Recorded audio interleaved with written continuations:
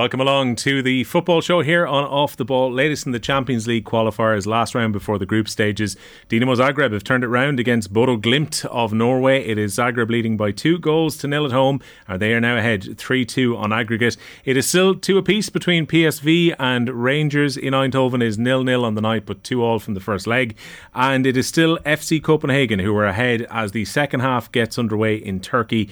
Trabzonspor 0, FC Copenhagen 0, but the Danish champions lead 2-1 on aggregate from the first leg. So there's still all to play for in all three of the games that are on tonight. Delighted to say Dan McDonnell is here with me. Dan, how are you getting on? Evening, well, how are you? I'm good. We're going to be talking about the Europa League qualifiers with Shamrock Rovers, and in all likelihood, Conference League group stages for Shamrock Rovers after last week. You were over in Hungary.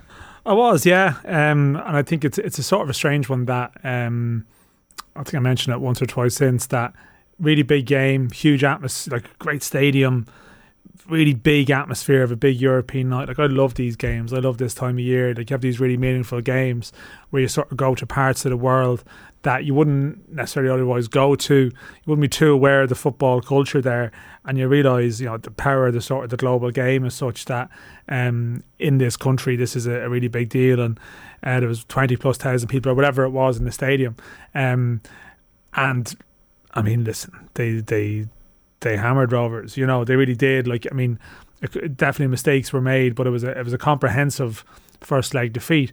But the weird thing about it is, you cover a lot of those games, and you're probably used to this whole post-match, desolation, or people really down, and this whole sense of we'll come again next year, and that's almost that feel around it. And of course, it wasn't like that, because they have this competition in the back pocket, which might be a better fit for them at this time.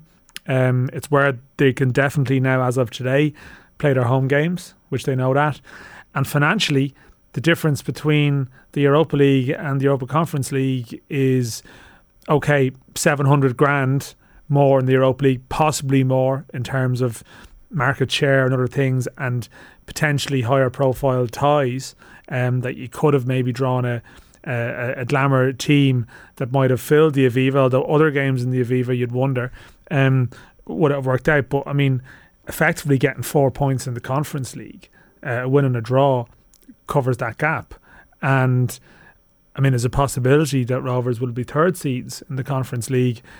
Now, there's still some good teams in that pot four, but there's also some not so great teams that would make the opportunity to accumulate that money not that far-fetched. So there was obviously disappointment that they probably didn't do as well as they thought they might have, and nobody likes being beaten well, and there's obviously personal pride that comes with that. But there wasn't that whole sense of this is some kind of crisis here. There was, and there was, even in the second half, there was substitutions and changes that were made, which are reflective of a team, that has other things on their mind. So not quite your all or nothing European tie. Yeah, and I guess, when Stephen Bradley was confirming the day before the game, we knew they were going to have a lengthy injury list, but when he confirmed that the lads were after the Derry game, particularly like Graham Burke is not going to recover in time, you have 7 first-team players who were unavailable for the first leg against Ferencváros. Like, realistically, that made it very difficult for them even before they stepped out in the field. No, it did, and I mean, like, you need everything to go right to compete with those teams, like absolutely everything. Like, a sort of a Irish club trying to compete with that needs to be at 100%. And if you're not, it's tough. And particularly, Jack Byrne was able to come and play in the second half. Graham Burke wasn't available at all. Both of those have played for Ireland, and both of those, I think you would probably speak to people who've been around Ireland squads with them. They certainly would never say there was anything about them where they'd be found wanting, technically, say.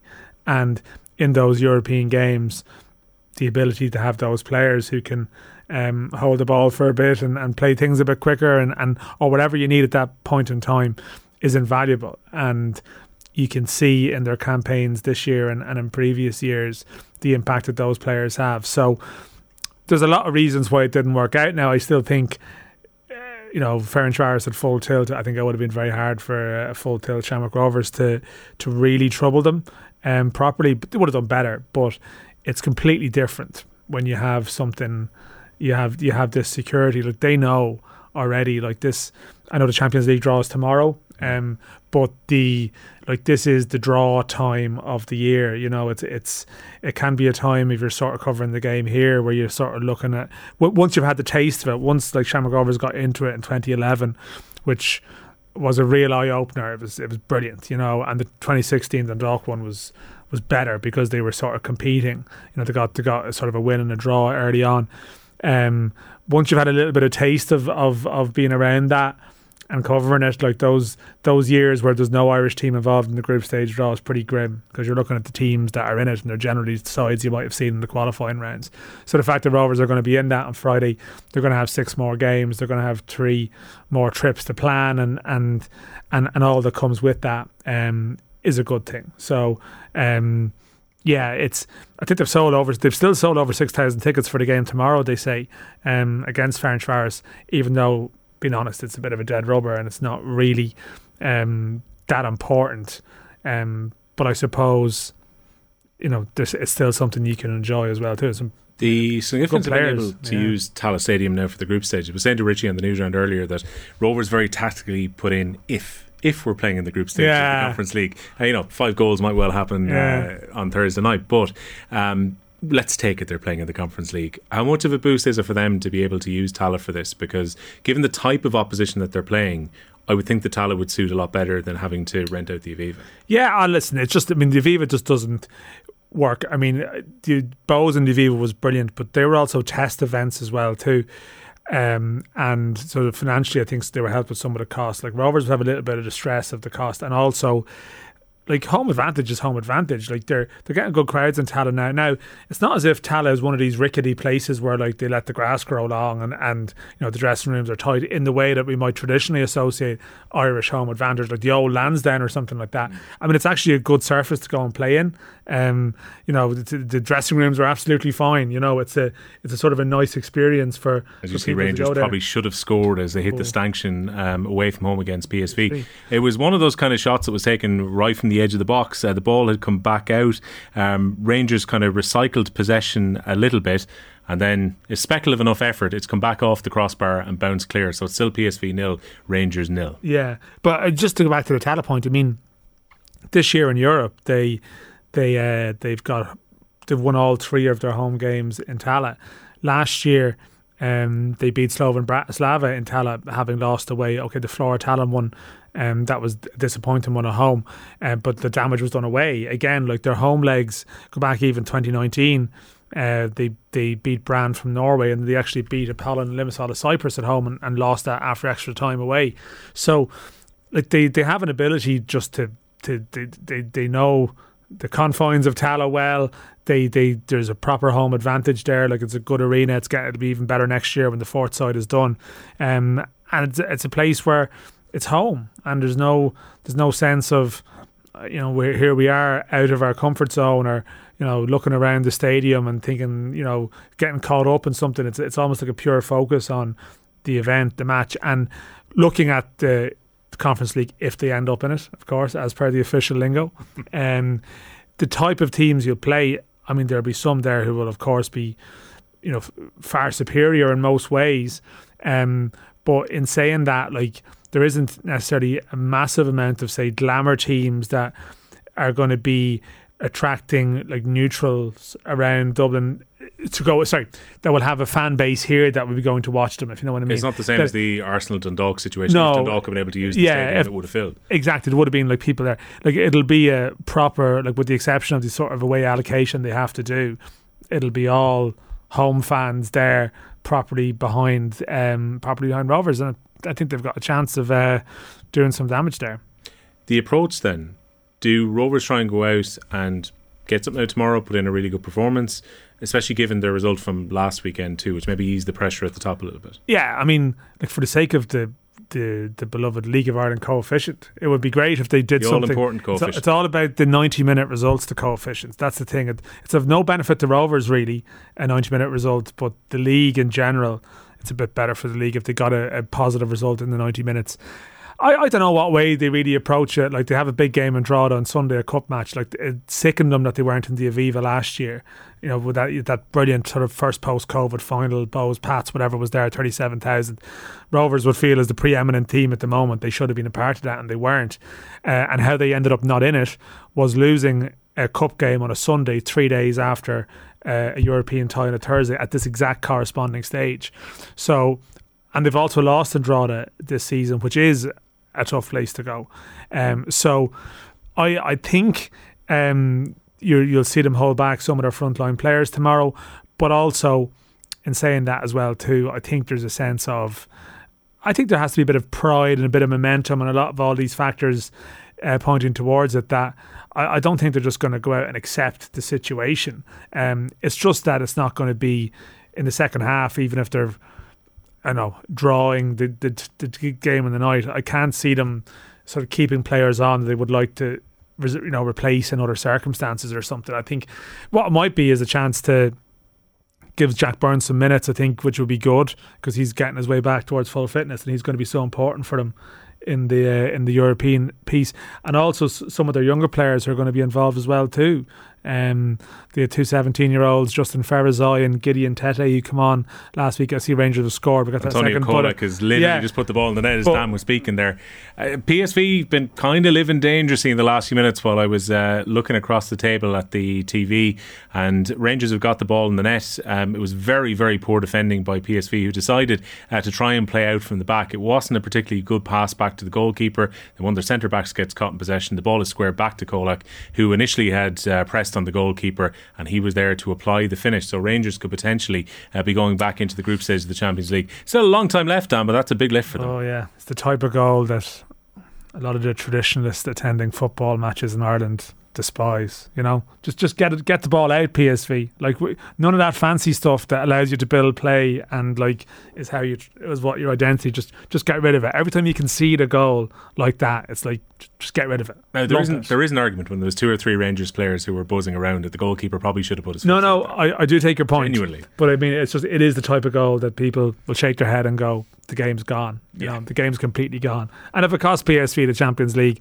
no doubt there'll be a lengthy debate in Dutch football circles about that. But I think the debate might go back to their goalkeeper letting in that free kick in the first leg. Yeah, I think 2 horror goals to concede. Yeah, no, they've certainly they've helped Rangers back into this. I mean, Rangers have honestly, like, their European results since they've got back into it, from Gerrard through to sort of from Bronkhorst, I mean, they have been really good. Like, I mean, they've basically lifted. You talk about the coefficient, like all the other Scottish clubs are basically they're sort of riding shotgun off the back of Celtic and Rangers, and they're coming into competitions later and, you know, getting into some group stages, even though they're collectively, the other ones are doing absolutely terribly. You know, like Motherwell did not do too well. Motherwell were a disaster. Dundee United conceded 7 against AZ Alkmaar, but I see Hearts are guaranteed to be in one of the groups without having played any qualifiers other than the one they're playing at the moment against just before Zurich. I get shot, Arthur O'D, producer on the programme, is behind the glass at the moment, Sligo Rovers supporter. He's going to take massive exception, I can feel from here, with us saying that Motherwell did terribly in Europe. Even though Motherwell sacked their coach at the end of it as well, Arthur, I still give all credit to Sligo beating them over the 2 legs. Listen, they did. I mean, and I mean, there was nothing more. There's nothing more wonderful than the Scots getting carried away, and like. I think there was a definitely a sort of a portion of Scottish football commentary that thought like that. No, the Sligo Rovers lads weren't just playing on the game that day, but the following morning they were sweeping the streets and working as firemen or policemen or whatever, because that's what they said. And I mean, it's not the case at all. But I mean, Motherwell did do pretty poorly in the sense that they were knocked out without scoring a goal, and that would be in keeping with a lot of the Scottish performances in Europe, apart from Celtic and Rangers, who have just like suddenly made Scotland like a much better ranked league than the strength of a lot of the teams in the mid part. Complete tangent. Yeah, look, I think to Rangers' credit as well, if the penalty shootout goes differently, they're in the group stage of the Champions League on the back of winning the Europa last year. Yeah, so. Yeah, no, they there's no doubt that the two of them have hit a pretty high bar. But just the one last thing tomorrow, like the one thing that could be beneficial or that you remember the tie for. I mean, and also Ronan Finn, must be said as well, is equaling the appearance record for a League of Ireland player in European competitions. So it's his 54th appearance in Europe, which puts him level with Gary Rogers, which is like a career spanning being in the Rovers squad in the group stages in 2011, the Dundalk one in 2016. When he's at 54 now, he's going to probably get to, I mean, he could get to 60 this year if he plays in all the group games. And it's sort of an extraordinary career, for someone who's basically had a little bit in Cambridge when he was younger, barely even counts, but has had an amazing career at home. But he'll be on the pitch tomorrow. That'll be momentous. But they'll also have, lads half his age, Justin Farazai, Gideon Tete, as I mentioned. Like Farazai is 17. He's one of these who turns 18 next year and will probably go to a very good club, and is one of the sort of the Brexit players, the post-Brexit players that you can see them play at home here. He is one of the best players of his generation, and he gets to play in a game like this at home before almost inevitably moving on next year to like a pretty good club somewhere. Yeah, football is brought to us here on the Football Show thanks to Sky. Get all your football, which you love, in one place across Sky Sports, BT Sports and Premier Sports. EFL Cup was on last night, and maybe this is a measure of where Republic of Ireland football is at, that we get excited about the EFL League Cup Tuesdays, because we've got so many of our players playing. It's probably for Stephen Kenny and his management team a pretty crucial week to actually scout his players. Yeah, and I mean, Evan Ferguson also involved tonight for Brighton too, and one or two others. I saw Lee O'Connor was involved in creating a goal for Tranmere against Newcastle. But yeah, last night there was a couple of things going on. You've Adam Ida making his comeback and scoring. Probably, Ed McGinty was involved, ex-Sligo Rovers, of course, who departed before the Motherwell win, but he's now at Oxford. He was playing last night. Killian Phillips from Drogheda, who I remember going to see Killian Phillips early in lockdown, or early when football restarted after lockdown, speaking to a couple of people at Drogheda, and they were like, we're throwing a fella in for his debut today, think he could be a good player. Killian Phillips, and pretty much over a year later he's starting a game for Crystal Palace, having been involved in games against Liverpool in pre-season. Like, his rise it's an incredible one. He was playing Leinster Senior, I think, with Kilbarrack a couple of years ago. We're training with them, so that's a great story. But then probably one of the more headline grabbing ones would be Dawson Devoy and Dara Burns, who combined for one of the goals for MK Dons, who beat Watford. Probably a big one for Devoy in that he'd been at Watford as a kid and sort of suffered a bit of homesickness or whatever reason, just wasn't for him, and he came home, and there you see them sort of, for him it's a second coming maybe in the UK. Burns is again one of the newer breed who came through all the ranks here at home, 17s, 19s, League of Ireland, and excellent here last year into that cup final last November, and then you see him last night scoring and making an assist, assisting a goal. Now, I mean, both of them, like Devoy, certainly he was being offered the clubs as a loan option when he went over to MK Dons, but is now very much in their squad, so he's probably maybe even better than they thought he was, I wonder, or more ready than they thought he was.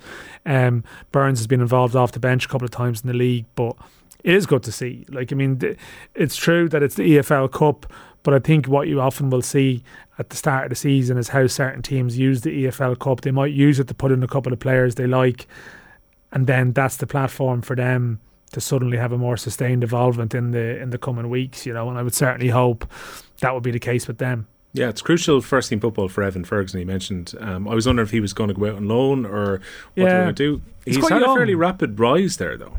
Yeah, and he was on the bench I think 15 times last season and only come on once, and then he hasn't been on the bench in the early part of this season, so it's hard to sort of read where things stand.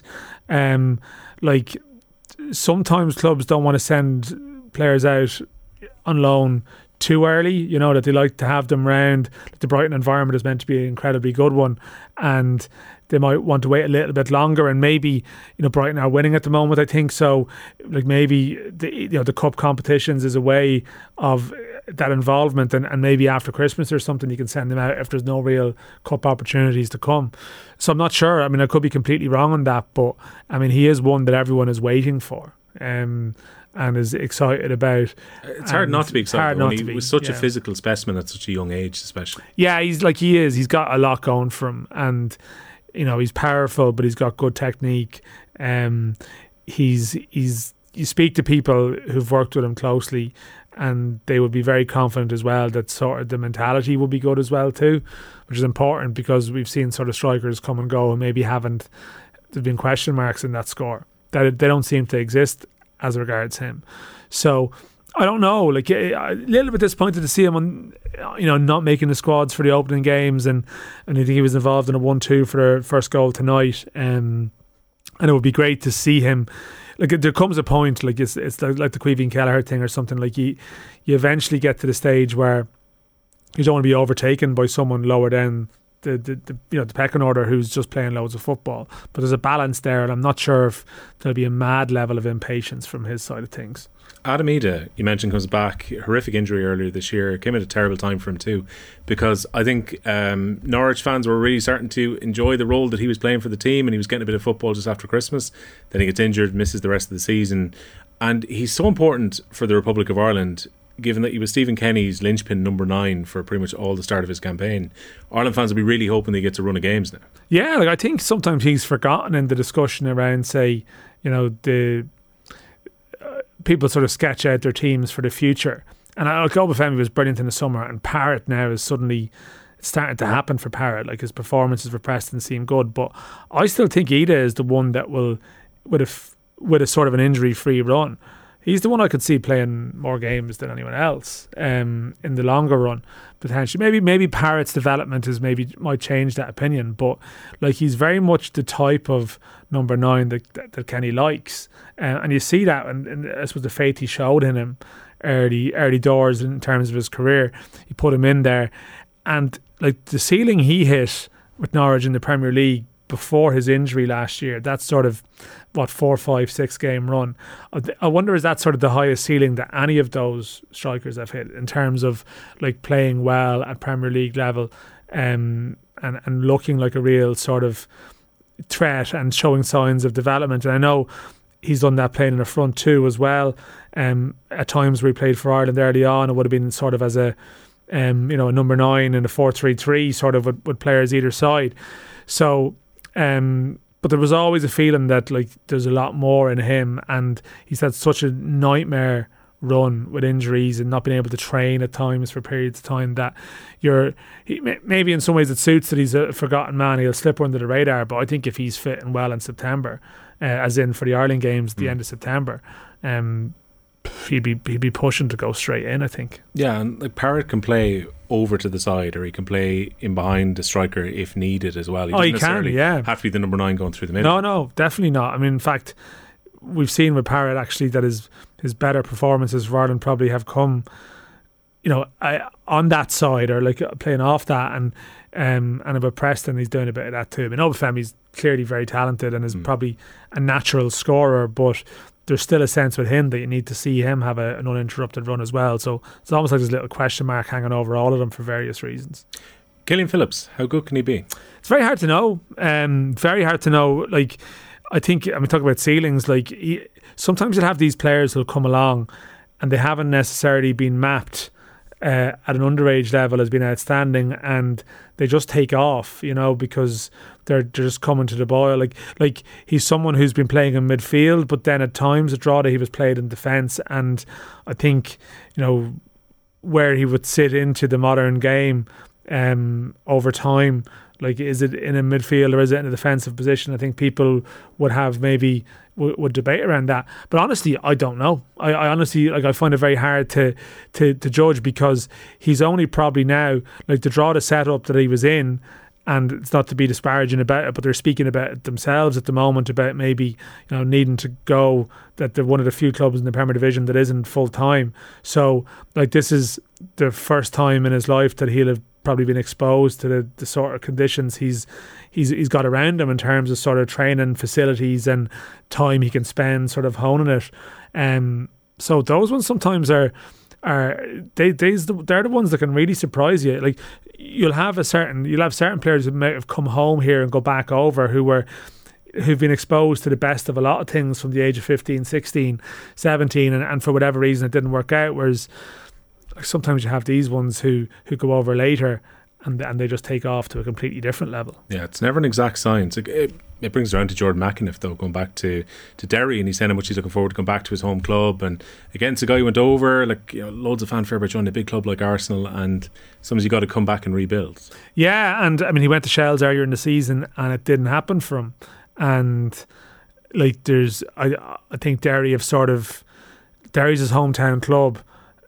I think they've taken a bit of a chance on him, like in the sense that I can't imagine, he's going to be earning massive money where he's going now. I think it's more of a signing to see how it goes, and it is the other side of the game, and I suppose, I don't know, we're probably going to see fewer of these stories now, just from a simple point of view that like the guys going to sort of Arsenal, Manchester United, whatever, the bigger clubs, like they can't go until they're 18 generally, and so the volume of them will naturally shrink at that stage. It's shrinking because of the nature of international academies now anyway. Yeah, and the Brexit thing, and although like you see there was a kid from Derry, Trent Coney Doherty, who's gone at 16 because of the territorial land of Northern Ireland, without going down that road, it is something that can be used to the advantage of certain high quality players in the region who do want to go there, take them at 16. But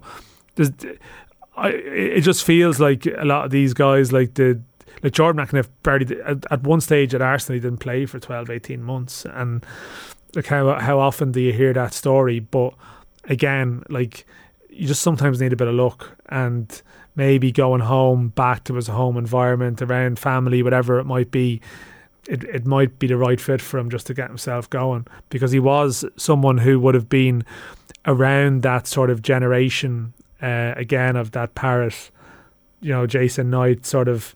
There's a very good crop of Ireland players born in the early 2000s, and he was one of them. And obviously some are soaring, others have had to sort of come home to get going again, but it doesn't mean in 3 years' time they're not suddenly on the right side of the snakes and ladders equation. Yeah, Stephen Kenny's always quick to point out that kind of 2002, 2003 age range at a particular group of players. 02, like I mean, do you know what? Well, maybe in time 02 in Irish football will not be remembered for Saipan. It might be remembered for the year that all these players were born. This is it. It's like this is when everyone else was distracted by this debate. Like there was these babies bouncing around who are like going to change the story eventually. Will O'Callaghan, Dan McDonnell with you. Delighted to say that we've got Tim Vickery with us as well. Tim has been writing about Casemiro and his move from Real Madrid to Manchester United. Also writing about Gabriel Jesus, who's been lighting up the Premier League season so far.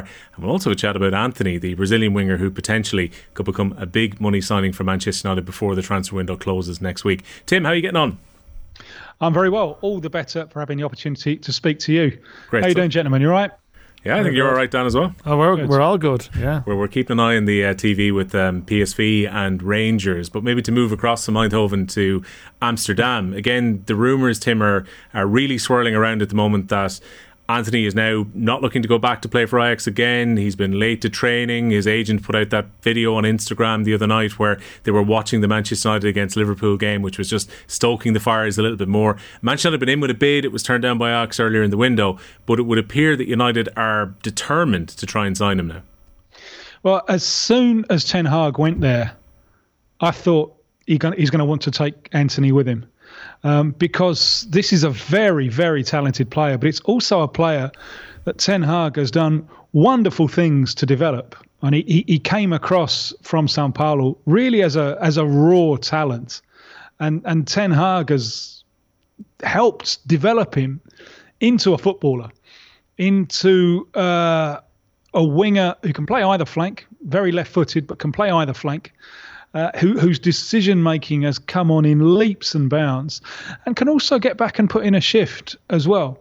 So as soon as Ten Hag took the United job, I was thinking, I think he'll want to take Anthony with him. Now, he's already taken, of course, one player from Ajax with him, Lisandro Martinez. And maybe United's problem here is that they spent so much on Lisandro Martinez that they haven't given themselves much room to negotiate. Because when you've spent, 60 million on one player, and you're going back to the same club to get a younger, more glamorous player, you can hardly plead poverty, can you? So Ajax are thinking, and quite within their rights, well, if they spent 60 million on this one, they're going to have to spend considerably more on Anthony. So we'll have to wait to see how this game of transfer window poker develops. But no, it doesn't surprise me at all that United are interested. I think you can add to that dynamic too that United have just spent €82 million on Casemiro to bring him in from Real Madrid as well. So Ajax know that money's available. They're probably not going to sign Frankie de Jong, so therefore that money is probably burning a hole in their pocket. And Antony is now their number one target between now and next Thursday. Is he though, Tim, given the improvement under Ten Hag so far, is he worth 80 million plus though? It's a huge price tag. Well, if Lisandro Martinez is worth 60, Antony is worth 80. I don't know how else to do your valuations with a pile of money in one corner and a human being in the other. I don't know how else to do your valuations if it's not comparative. And if, as I say, if Lisandro is worth 60, then Antony is worth 80. So maybe, and I am of the opinion, and Lisandro Martinez is a player that I used to watch in Argentina for Defensa y Justicia. Like him very much, very constructive, lovely left foot.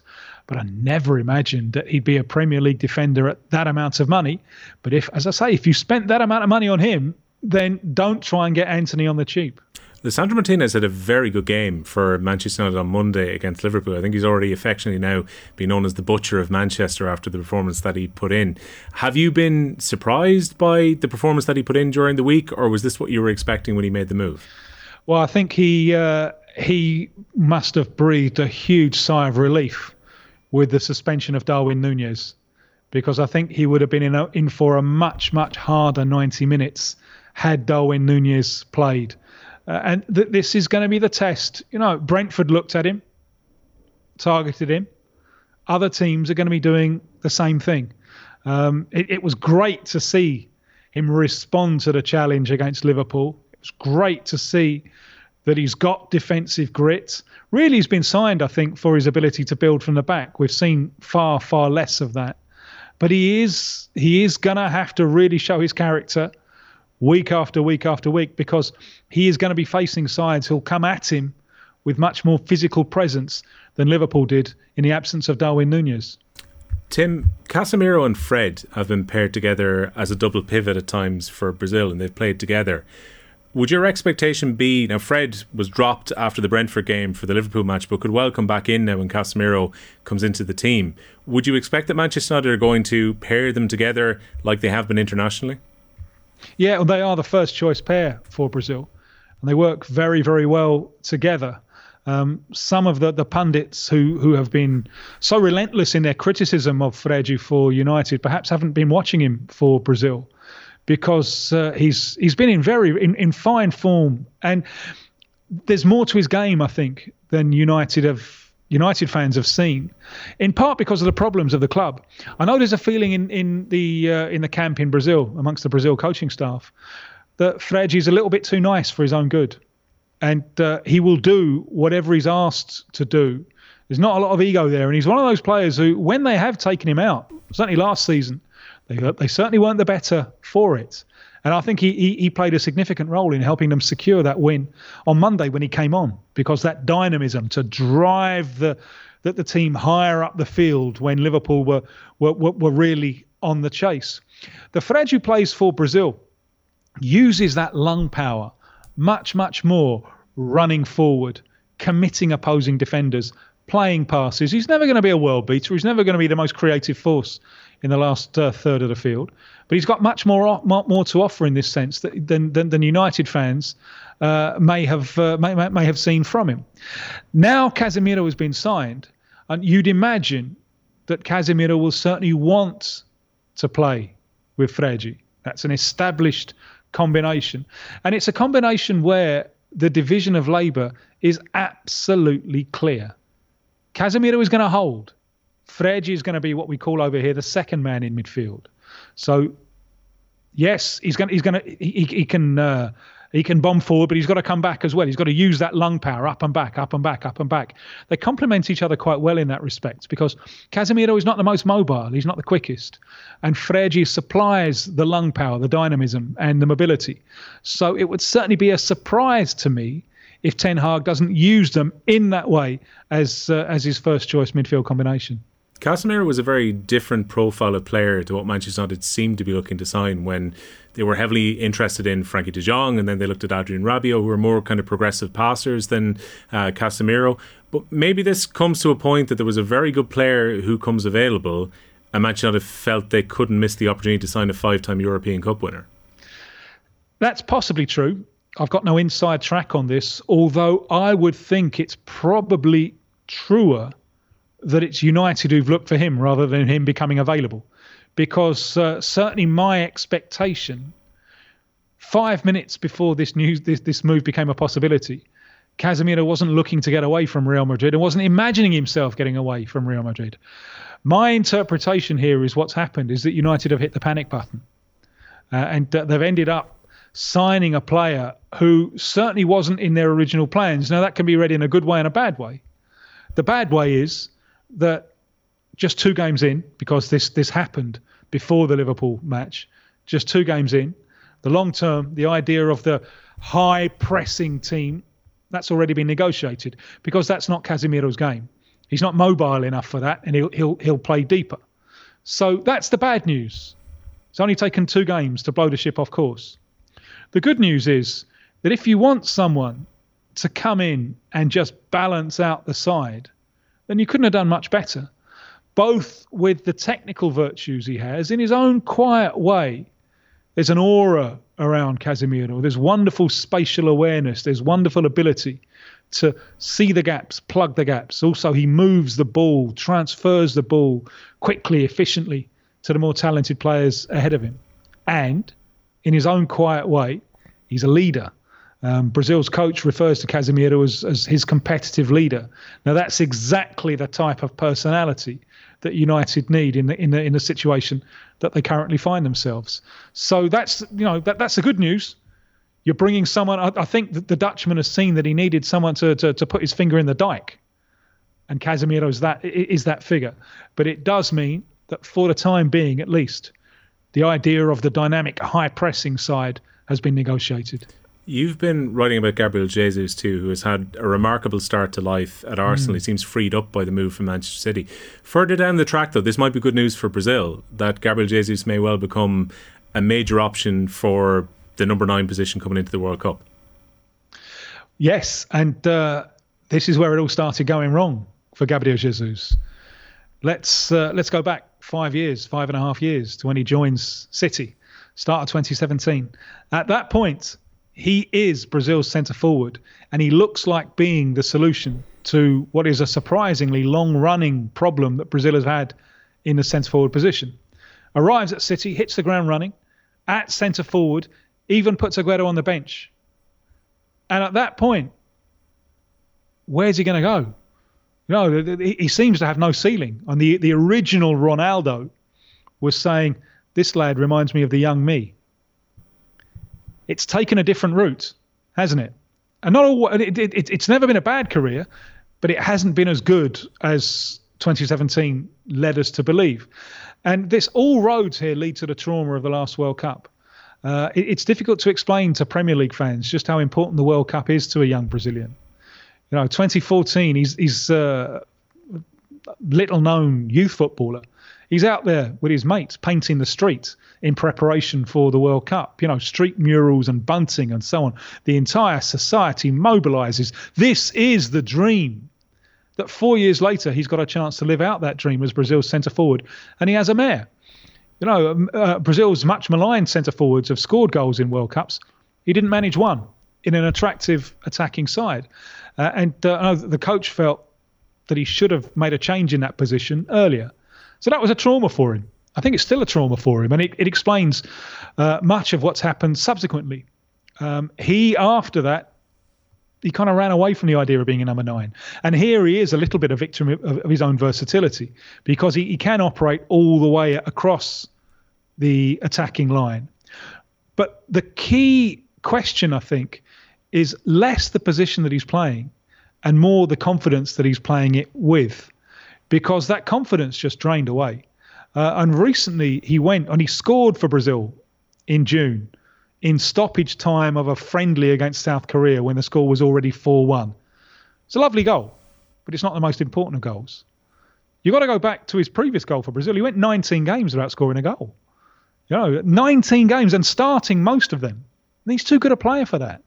But he was carrying that trauma of 2019.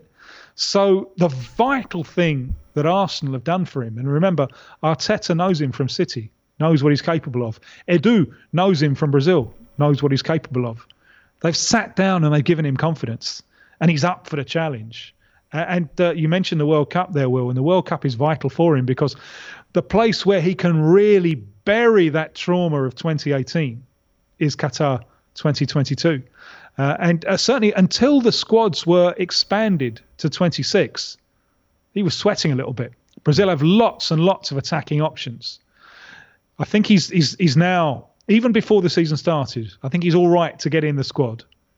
And he's showing now that he's an option to play in the starting lineup as well. It's been a fabulous, fabulous start to the season. You watch him playing for Arsenal at the moment and you can't believe it's the same player who went 19 games for Brazil without scoring a goal. Yeah, Tim, I'm just curious. It's just the discussion has inevitably turned to the World Cup just with a couple of those subjects that we've discussed there. Like, how at this stage is it sort of cranking up in Brazil in terms of the discourse around the World Cup? Like, I'm thinking of little things like Alisson had a little injury there at the start of the season, Neymar and sort of the various travails at PSG and stuff. Is this something that's like, is it because it's potentially quite an exciting team, but is everything that's happening in European football now being viewed through the prism of the World Cup in some way? Even players' movements, things that are happening, it's all in the context of what's coming and what it means to a Brazilian, as you've said. Absolutely correct. And all these moves are being seen from that prism. So Gabriel Jesus, there's no doubt about it, and he moved because of the World Cup. Richarlison moved despite the World Cup because Richarlison has got himself in a place where, what worked well for Tottenham the back end of last season, the front three. So, he's got a real job to get in the side. But that's Richarlison. He's confident. He'll back himself in any situation. I think with Casemiro, ideally, in a perfect world, this offer would have come in January. But it was now or never. We're back to the panic, get someone to put his finger in the dike. So in a perfect world, he wouldn't have rocked the boat until January, but that's not the way it played out. So yeah, indeed, everything is being seen through the prism of the World Cup. And one of the things that they're most excited about in Brazil is Neymar, because he looks sharp, he looks focused. And also, if you look at his recent club record, the kind of injury problems have tended to happen after Christmas. He's tended to be in his best form before Christmas. So there's a real hope that in the competition that will define his legacy as an international player, there's a real hope that he's going to be somewhere very, very close to his best. We'll be keeping a close eye on the Selica between now and the World Cup in Qatar. Tim, a pleasure as always. My pleasure. Thank you very much for having me. Rangers have joined Celtic in qualifying for the group stages of the Champions League. They have won in Eindhoven by 1-0 on the night, 3-2 on aggregate, so they qualify for the group stages for the first time in 7 years. The other games in the Champions League currently, Bodo Glimt have pulled back a goal very late on against Dinamo Zagreb, so that game looks set to go to extra time. And FC Copenhagen lead by 2-1 on aggregate, but 0-0 on the night away to Trabzonspor. So that should be the Danish champions also into Friday's draw for the group stages of the Champions League. Dan McDonnell is still here alongside me, and Evan Ferguson has got his first goal for Brighton. Yeah, first goal in English football in injury time. 3-0 win against Forest Green. They kept him on for 90 minutes. So Andrew Moran, ex-Bray, came on in the second half as well, and James Furlong, ex-Shamrock Rovers, made his debut for Brighton. So not just one Irish story, but three. But Evan Ferguson, I think people have been told before to remember the name, but this is one of these things where his first goal in English football is one of those landmark moments that hopefully we might be referencing in the future years as a sort of a, when was his first goal? EFL Cup wins the night where all the glamour is. I'm telling you, this is where the great stories begin. Yeah. We were talking in the newsround earlier about the passing of Des Casey as well, and subsequently Oriel Park for the rest of this season, Dan, is now going to be known as Casey's Field. Yeah, and there's a historical sort of element to that because the Casey family, they the land that Oriel Park sits on, like it was Casey's field. It goes back to, I think, 1936, when the Casey family, because his dad was also a football administrator and had at a national and local level, and there's a sort of a great history and tradition there. So it's a nice gesture for them to do that.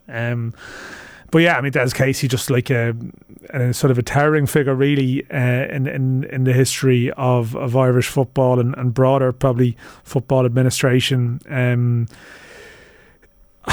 Some people would tell you, like, someone else was would think maybe that someone else was the first Irishman to be on the UEFA executive committee, when they were greeted with, I think, of a round of applause, and all the employees in Abbottstown had to come out and welcome them back to the building. But Des Casey had done that before. He'd been the vice president of UEFA. He was a really strong, I mean, it probably the headline thing in a lot of places is that he was the one who was involved in the appointment of Jack Charlton, and naturally, I mean, that is in itself, I think there was different views on who should go there, and the process was a little bit mad in a way. But if people look at reading in the years, they'll see Jack Charlton arriving into Dublin, and there's a man by his side, and that's Des Casey, a younger Des Casey, who was involved in that, but then went on to sort of have various positions at UEFA. He was the chair of the youth committee. So again, if you see Brian Kerr lifting, or Brian Kerr's players lifting the trophies in 1998, I think there was the one in Scotland, you'll see Des Casey involved in presenting that as well too. But I mean, he was someone who stepped away from administration in 2002, because although he would have qualified potentially for an exemption, he was a big believer in a retirement rule that him and the late Tony O'Neill, UCD figure, who another person who sort of sadly missed in the context of what happened in the years that followed, they were adamant that young blood should come in, and the administrative corridor should be refreshed with new blood. And of course, Tony O'Neill passed away. Des stepped away in 2002 very honourably, and I suppose dishonour came in eventually, and Des would have been quite critical of that. He would have been critical of Sepp Blatter in the past too. Sounds like but he good was taste. Yes, good taste. Was sidelined here at home, not treated the best, pretty disgraceful really. But he was on the right side of history, and was a powerful figure who will be, I think, remembered very fondly. History will be very kind to him. And may he rest in peace. Just time to tell you about what's coming up tomorrow on OTBAM. Ger Gilroy and Owen Sheehan on the show. Matt Williams talking rugby. Graham Hunter is going to be on about the Figo documentary, which is out tomorrow. Carl Dennehy on the latest instalment of You Had to Be There. My thanks to all the team for their support across the show this evening. Stay tuned, because Tom Dunn is going to be up next, and Richie will be back with you tomorrow evening.